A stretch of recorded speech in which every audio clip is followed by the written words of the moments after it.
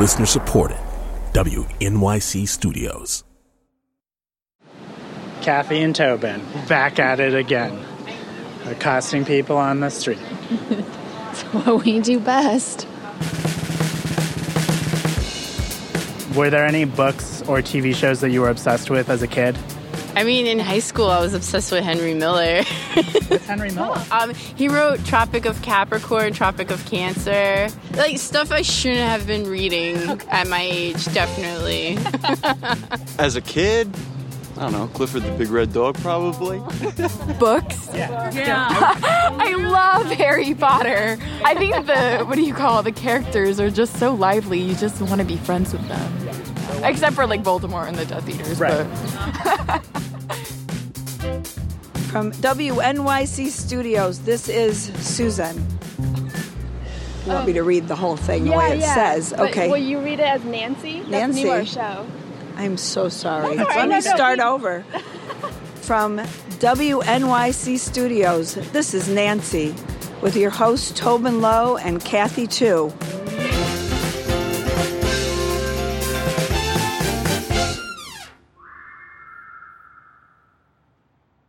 You know my favorite thing about Harry Potter? What's your favorite thing about Harry Potter? It's a world with rules. I did not see that coming. I love that they go to school and they learn all the rules of magic. You like that there's magic, but there's a cap on it. Yeah, because I never liked kids' content because they're just magical without any rules. And when they market that stuff to me, I'm like, don't talk down to me.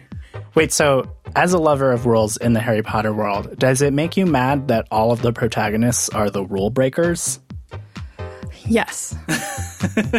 But it's also why Hermione's my favorite. Oh, because she's she the likes least the rules. of the rule breakers. Yeah. I do hate that they spend all of the last book just camping and not in school. That's actually hilarious. You were like, forget about these plot lines. I want to know how they did on their exams. Yeah, I was like, enough of Harry Potter goes camping. When does Harry Potter graduate? You know what else I love about this series is it has a famously gay character. Yeah. Guys, no, I really don't think that's true. Oh, boy. Here he comes. Here comes our producer, Matt Collette, with the Harry Potter nerd rage. No, yes. This is completely true. But, like, I've thought a lot about this, and I really think that J.K. Rowling gets way too much credit for, like, writing this iconic gay character. It's true. No, I mean, I'm going to say that I sit next to Matt on the daily, and the hot button issue, nothing gets him to rage faster than saying, hey, Harry Potter, tell me your thoughts. This is very... And then he just goes and goes and goes. Guilty as charged. But, like, I really think I can make a very strong case for this. And, like, if you just trust me, I know what I'm talking about.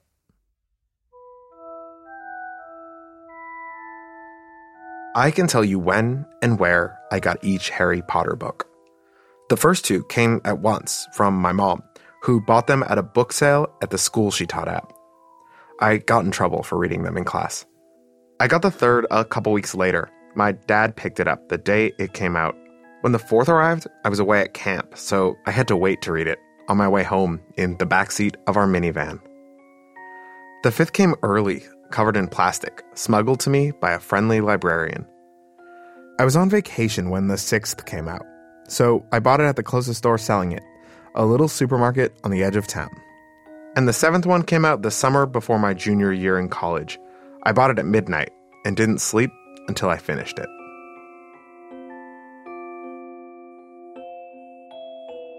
These books cover 7 years of Harry Potter's life and about 10 of mine. Like first days of school and birthdays and Christmases, they marked the time. Me and Harry, we grew up together. And over again, I'd find myself imagining I lived in his world. Sometimes I was a student. Sometimes a professor.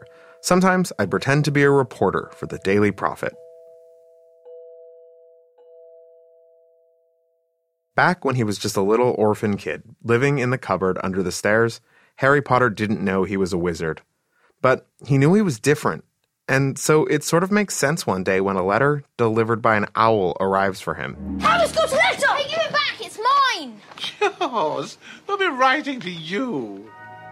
Dear Mr. Potter, we are pleased to inform you that you have been accepted at Hogwarts School of Witchcraft and Wizardry.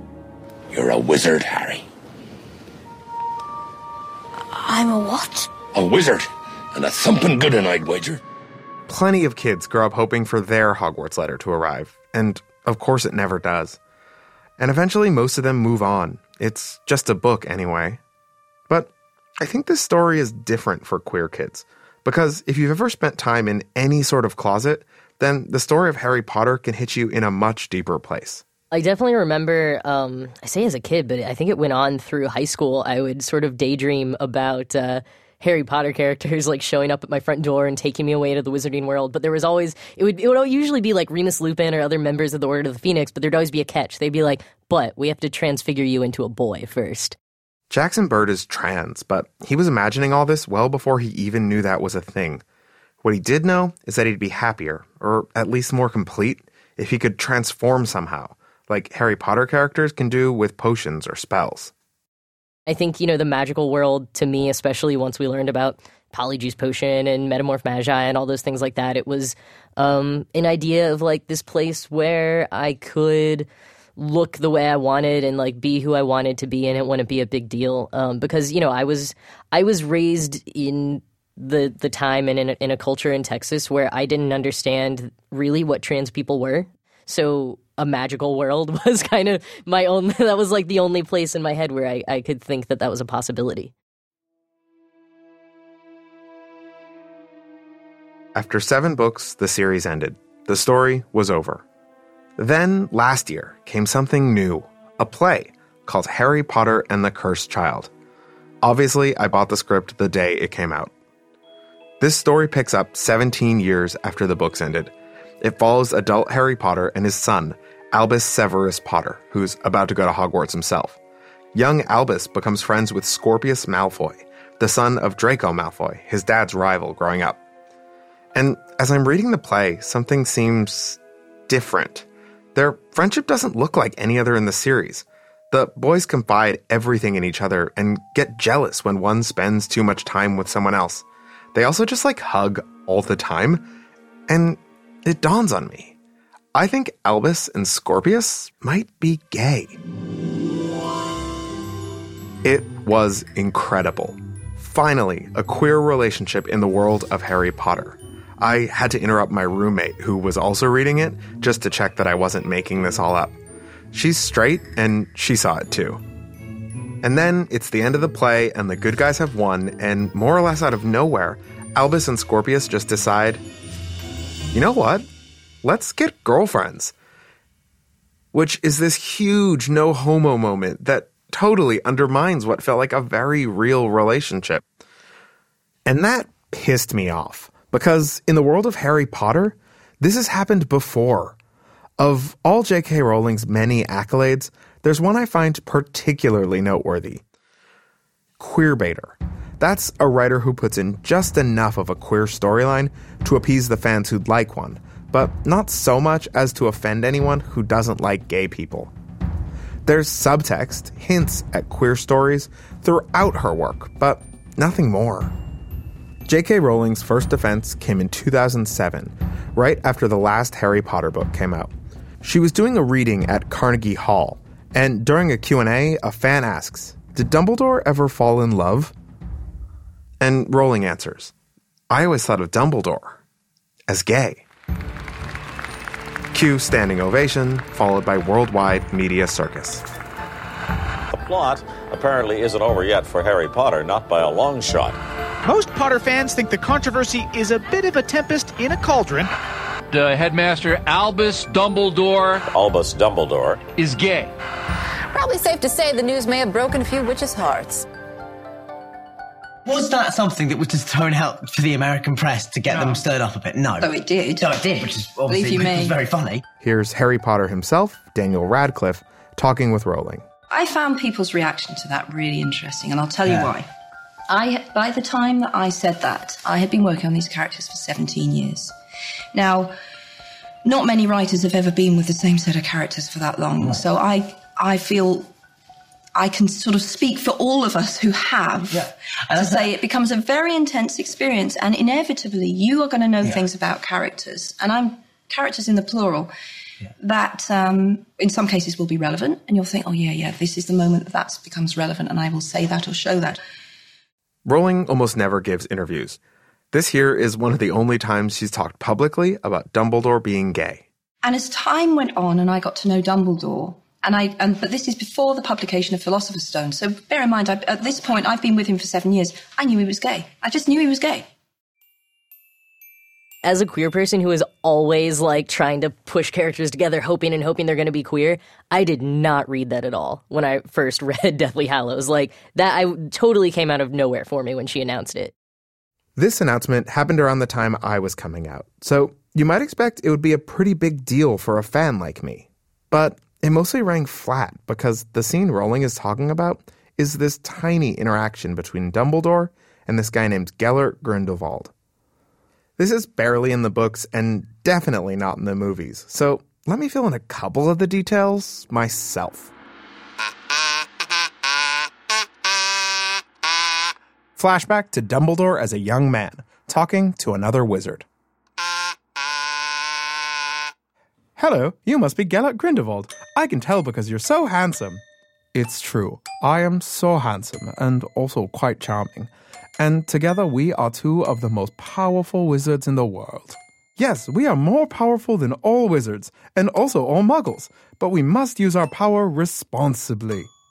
Or we could use that power to rule over all. Later, after Grindelwald has followed through on his super obvious evil plan. Grindelwald, you need to stop being evil. I'll never stop. Then I guess we have to duel. Magic. Oh no, I am defeated. But before this duel ends, I shall cast one final spell. Magic. You killed my sister. No. I have defeated Grindelwald, but at a terrible cost.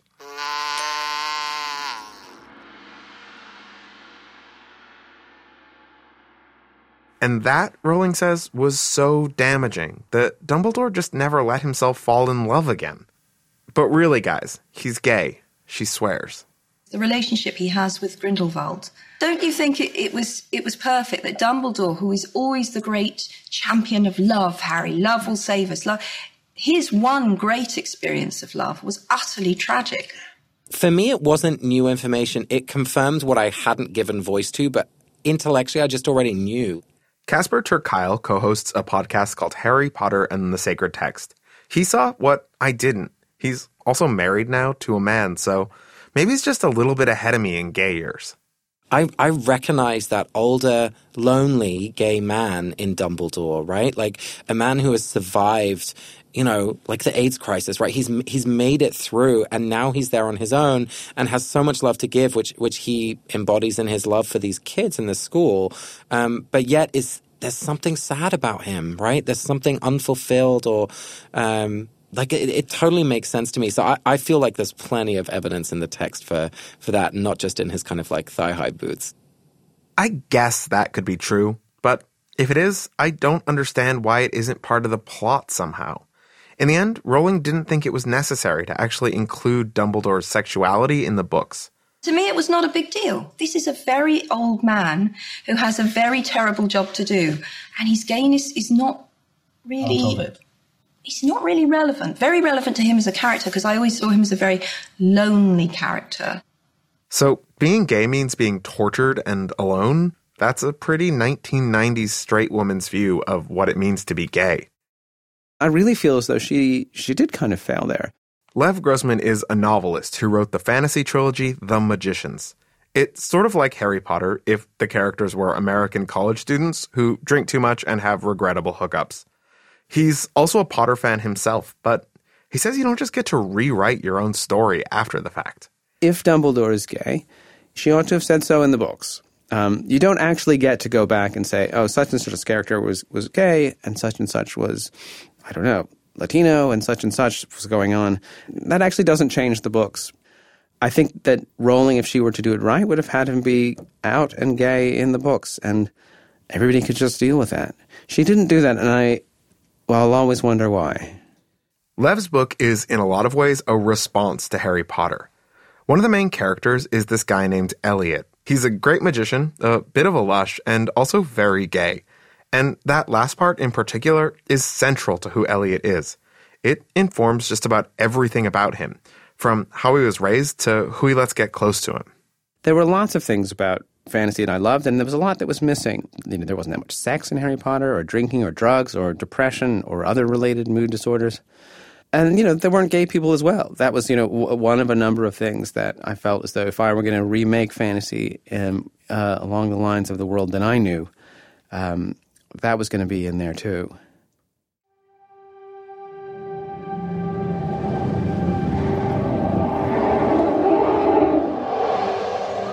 You've known for 24 hours that an unregistered wizard set magical beasts loose in New York?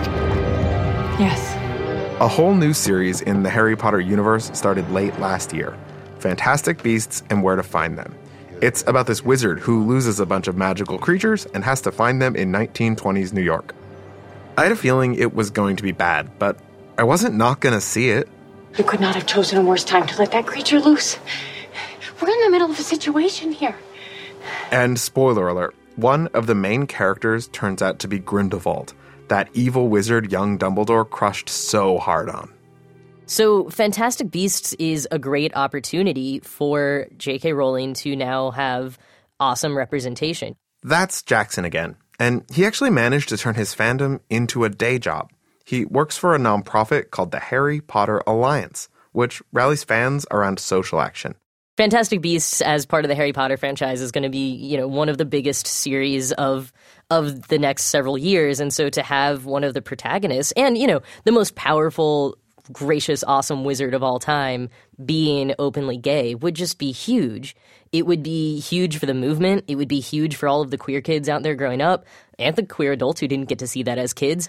So if anything's going to happen, it'll be in this new series. Hi, it's been confirmed that Dumbledore is in the sequel. I'm curious, in that movie, will he be portrayed as openly gay? And will you explore his romantic relationship with Grindelwald? Well. This is a press conference from last fall, just before Fantastic Beasts came out. I can't tell you everything I would like to say. Obviously, it's a 5-part story, so there's lots to unpack in that relationship.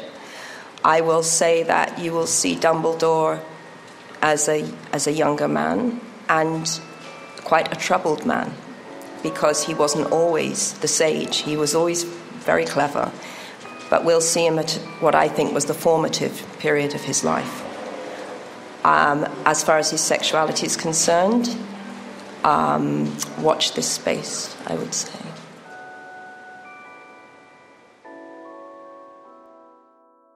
Maybe Rowling has this whole gay epic ready for us, but nothing in her history indicates that we'll see anything.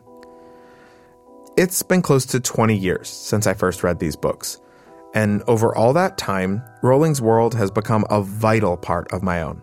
It lives in my imagination and can't be tarnished by her latest revisions. And in a couple weeks, I'm getting on a plane to London. I have a ticket to see Harry Potter and the Cursed Child, that play with the two clearly gay wizards and the unfortunate no homo moment. My seat is in the last row of the highest balcony. But for a couple hours, I'll finally be there. At Hogwarts.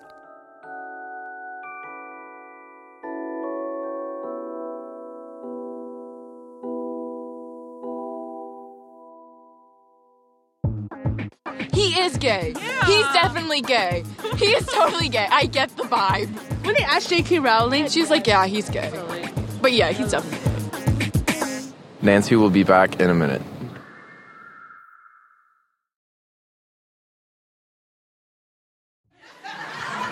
This is my thing. Ain't nobody trying to change your opinion. If you think being gay is a sin, ain't nobody trying to change your picture. I'm just saying, quit being such an asshole about it. Quit exaggerating the importance of it. You know, if it was that big a deal, it's not even in the commandments. How big a deal could it be if they didn't put it in the quick guide? You know what I'm saying? That was Pat Brown, and we love Pat Brown. Love Pat Brown. And that's from her comedy album, Sex Tape. And one of the things that I love about her is that she so embraces the gay part of her comedy. Like, It's a source of comedy. She makes jokes about it. She's proud of it. Mhm. It's really cool. And a great thing about having this podcast is we can have people we love on the show. Exactly. So we had Pat Brown in the studio with us, and she was hilarious as usual. I wanted to start by saying we were reading your bio, and I thought it was amazing because you have this line where you said, I was an active girl that loved sports, outdoors, and playing with my brother, all to the dismay of my father, who strongly felt I should sit my ass down somewhere, which later I figured out was code for please don't be gay. And then you say, yeah, good luck with that. Yeah, I didn't know it then, but yeah, I was always kind of wondering what, because his thing was, my sister was, a girly girl, and she was the ideal girl, like very into, dolls and all that kind of stuff. So when I came, it's like always just like a refrain. I was, sit down, don't be so rough. And I was like, what is with you, guy? What's your deal? And so I figured it out later on, because all that, all of what I was doing was in his mind. I was like, okay, she's going to be different. Yeah. I'm going to take a few shop classes there, Pop. I'm sorry you can't prevent that. But yeah, I think people don't even realize that they do that inherently they're telling you something's wrong with you when you are whoever you are, and then they have to always try to modify your behavior in some way. Yeah. What is it about what I'm doing that is so disturbing to you? And I knew that at an early age. Yeah. I spent many a soccer game on the sidelines asking my mom if I could help her with the uniforms. Can I help organize and pass them out and maybe not play? So how do you think being queer informs the kind of comedy that you do? I think because I was gay, I never really wanted to talk about, male-female relationships or sex or whatever. So you start focusing on other facets of being funny, which you talk about, little things, cups of coffee or, driving on the highway. So you focus on those things because you don't want to talk about relationships things. You kind of avoid it. You take that one thing out, it makes you actually better because you can't go there, so let's focus on other things that I can talk about. Right. And I think that's why Ellen, she probably been a great comedian if she was straight too, but I think that is where that she excelled, and so did Wanda. Yeah. Yeah. I watched a few of her HBO specials, and I find it hilarious. Ellen's, yes. Right. And I find it hilarious her viewpoints on life and that sort of thing. Right. But she almost never includes her queerness in her comedy. But you do. But this is the first album I did. Oh. This is the first album. I moved to New York so I could be out and so I could actually talk about myself in a full spectrum of being a human. All that comes with the relationships, sex, those things were absent from my life. And I felt like this is such a big gaping hole. But this is the first time that I said that I was gay. And then, I only did a little, like a couple lines of it and I moved on. But I felt this weight, like I was waiting for a pushback. And then people were like, okay, would you go on with the story? Because I was waiting for something like, why would you do that? Or boo, or some sort of backlash. Some type. I really was waiting for it, and I was like, for real? That's it. Okay. I didn't really have anything after that. You're like, that was supposed to add a minute to my act, I guess. It's not a type 5 anymore. No, not a type 5 anymore. And I was so waiting for something, for somebody to respond in some type of negative way, and I never got that. I love that New York throws a parade for everything. No, they throw a parade for fucking everything. They had a parade for marriage equality when it passed. So that was cool as hell because I'm a gay woman, so I was happy about that. Yeah. That was nice. That's wonderful that marriage equality passed because now I get to marry the love of my life. Yeah, hell yeah. Ricky Martin. Hell yeah. In your face, evangelical Christians. In your face. 2 gay people in love and you can't stand it. You can't stand our love. Can't stand it. I'm wondering, like, sometimes audiences put comedians especially in a box. And do you ever feel like people want you to be, you know, like the black comedian or the female comedian or the gay comedian? Like, do you feel people putting you in a box at all? What I feel like, I don't feel like people know how to package me yet. But people have always have gravitated to my sense of humor. And it doesn't change now that I'm adding more layers of myself.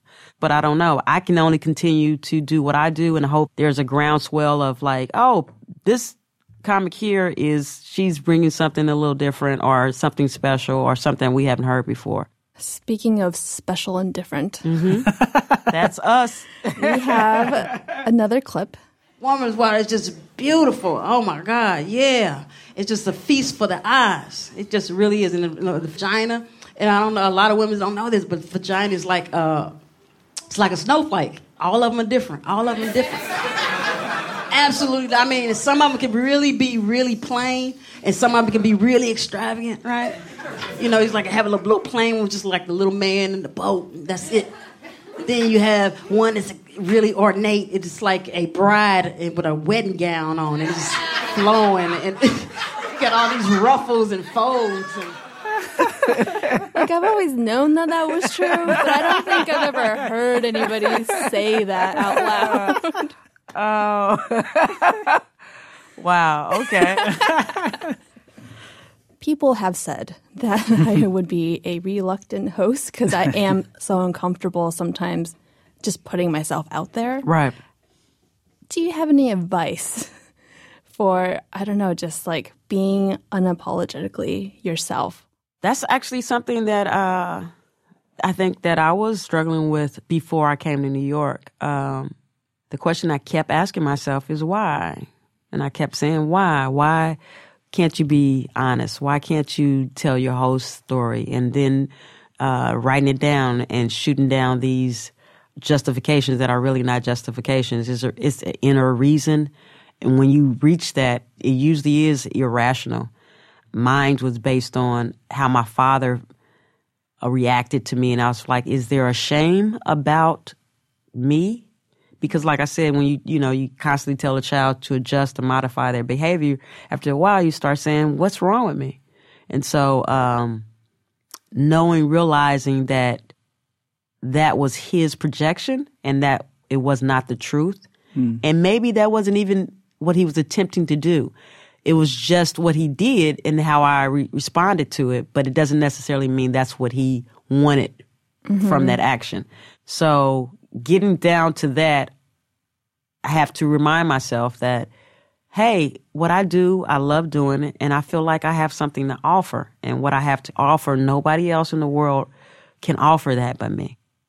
And so if I don't offer it, then this particular thing that the world needs, the world doesn't get. I think we would like to end on another bit of your comedy that is actually personally my favorite. Quit trying to make it hard for people that are different. Hell, we already got it hard. At least I do. I'm black, I'm gay, I'm female. I was just so thankful I wasn't left-handed. Oh. Woo. Oh. Woo. Shit. Oh, and I don't care what nobody say. That shit right there, that's a choice. That is a choice. That is a choice. That right, that don't even look right. Now they doing it, flaunting that little crooked ass hand all out in the open so people can see it and everything. They in the park using the left hand to throw the ball and the frisbee like it's normal. It's such a good joke. Oh, thank you. Good. Thank you so much. Thank you so much for talking to us. Oh, this was a pleasure. I could do this. This is fun. That was comedian Pat Brown. You can find her stuff online at comedianpatbrown.com.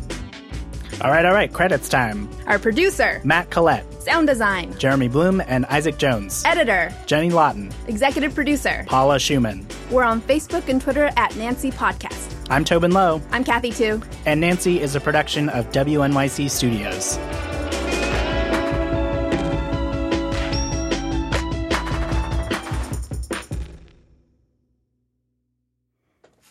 Ha ha ha ha ha ha ha ha ha ha ha ha ha ha ha ha ha.